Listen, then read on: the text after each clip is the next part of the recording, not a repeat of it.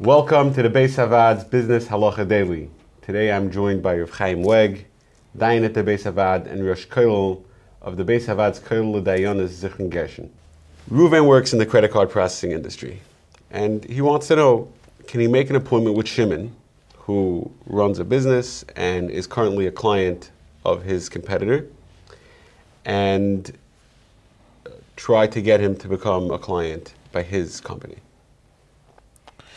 The Gemara in Bava Basra tells us that if a Jewish fisherman has already laid nets in a certain area, so then another Jewish fisherman is not allowed to lay nets in the same area.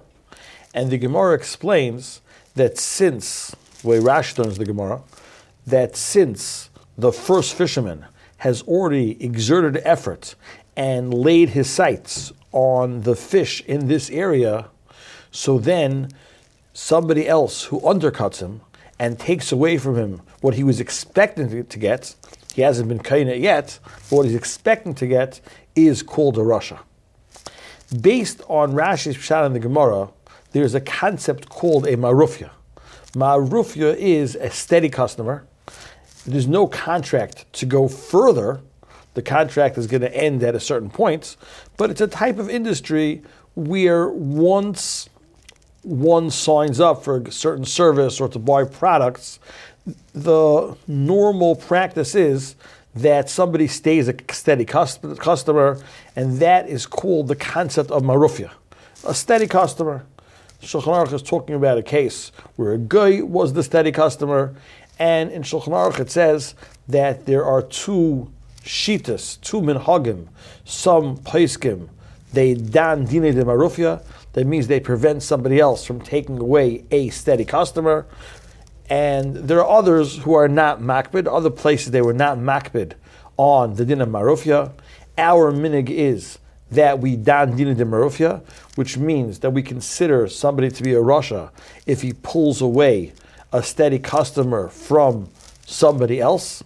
Again, there's no contract going further, but it's already expected. It's like the person who laid his nets in this area that he expects to catch the fish in this neighborhood, in this area. Since he set his sights on it, it's basically almost for sure that he's going to get it. We look at it like it's his.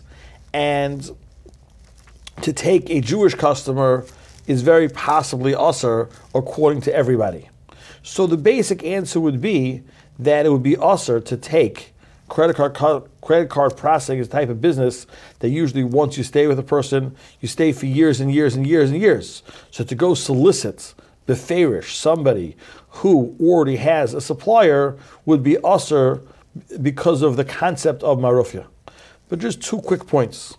First of all, the person who is running the business, who has one supplier, one processor, he is allowed to reach out to you. He can reach out to another supplier. He's not locked in. And therefore, if he reaches out to you, so you could service him. Also, it's kedai to know that if you're in an area where goyim are trying to solicit customers, existing customers by other Jews, so since the Jew has no smichas das, because the goyish competitor may steal him anyway, since he doesn't have that smichas das, he doesn't feel like it's for sure his, so then another Jew would also be able to try to solicit the existing customer, provided obviously there's no set contract, you're getting him for post-contract for the next tekufa. If you enjoyed this video and would like to receive more like it, or to sponsor a future video, please visit beishavad.org.